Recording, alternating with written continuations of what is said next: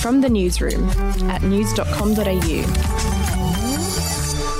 Hi, I'm Lexi Cartwright, and this is the latest from the newsroom. It's Monday, the 9th of November. We'll start in the US, and after Donald Trump's humiliating defeat to Joe Biden in the presidential election on the weekend, the outgoing president is now being subjected to reports his marriage is headed for divorce. First Lady Melania Trump is said to be, quote, counting every minute until she can leave her husband of 15 years, according to Mr. Trump's former aide, Omarosa Manigault Newman. Newman is promoting her upcoming new book, Unhinged, and revealed Melania was waiting for him to officially leave office until pulling the pin on their marriage, adding that the First Lady was repulsed by the president and that they have a strange marriage. Watch this space. Back home now, and Malcolm Turnbull is set to lift the lid on the Canberra culture of boozing and screwing staff on an explosive episode of Four Corners tonight. The Australian reports that the Morrison government has desperately tried to stop the program going to air, with the government sending frantic emails to the ABC.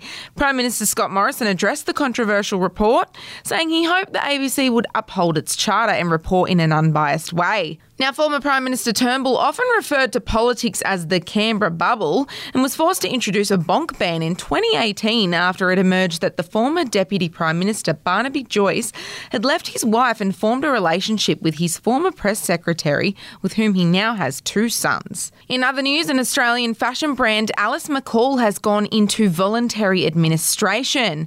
The brand, which launched at Mercedes-Benz Fashion Week in 2004, confirmed Sydney-based insolvency firm SV Partners had been appointed to handle the liquidation. The designer joined several other retail businesses to enter voluntary administration in the past year, as many grapple with financial woes as a result of the coronavirus pandemic, including Sea Folly, Kiki K, Jeans West and Bardo. We'll be back in just a moment.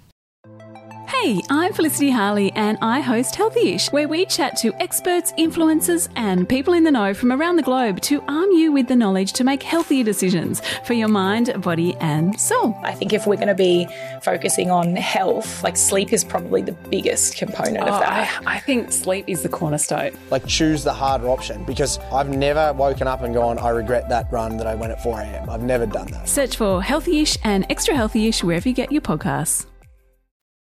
To entertainment news now, and Prince Harry and Meghan Markle have been criticised after releasing professional photos of themselves laying flowers at a cemetery for Remembrance Sunday. The Duke and Duchess of Sussex were pictured by their own personal photographer at the Los Angeles National Ceremony.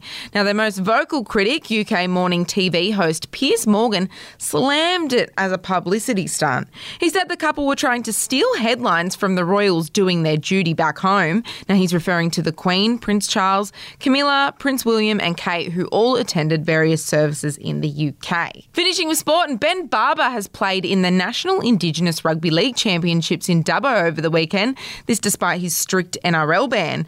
The 2012 Dally M medalist was stood down in 2019 after allegations emerged he had assaulted his partner. But the NRL was unable to prevent him from playing in the game, as it's not officially sanctioned by the NRL. CEO Andrew Abdo admitted the situation was not ideal. And just a reminder, if you'd like the chance to win a spring entertainment pack, which includes a 55-inch Samsung TV and a Woolies gift card, head to news.com.au/win right now. That's it from the newsroom. We'll be back with another update in the morning. Your headlines from news.com.au. Are you ready to get an inside look at crime from someone who has investigated some of Australia's worst crimes? It was like Aladdin's Cave. The luminol found bloodied footprints and bloodied handprints on a wall, so it's just like a horror movie. Former homicide detective Gary Jubilant sits down with cops, crims, addicts, victims, small-time cheats and big-town lawyers as they tell their incredible stories. My house got raided. Next thing you know, I got bail refused. Next thing you know, I'm on a truck to Parklea Prison. Listen to I Catch Killers early and ad-free on Crimex Plus on Apple Podcasts today or wherever you get your podcasts.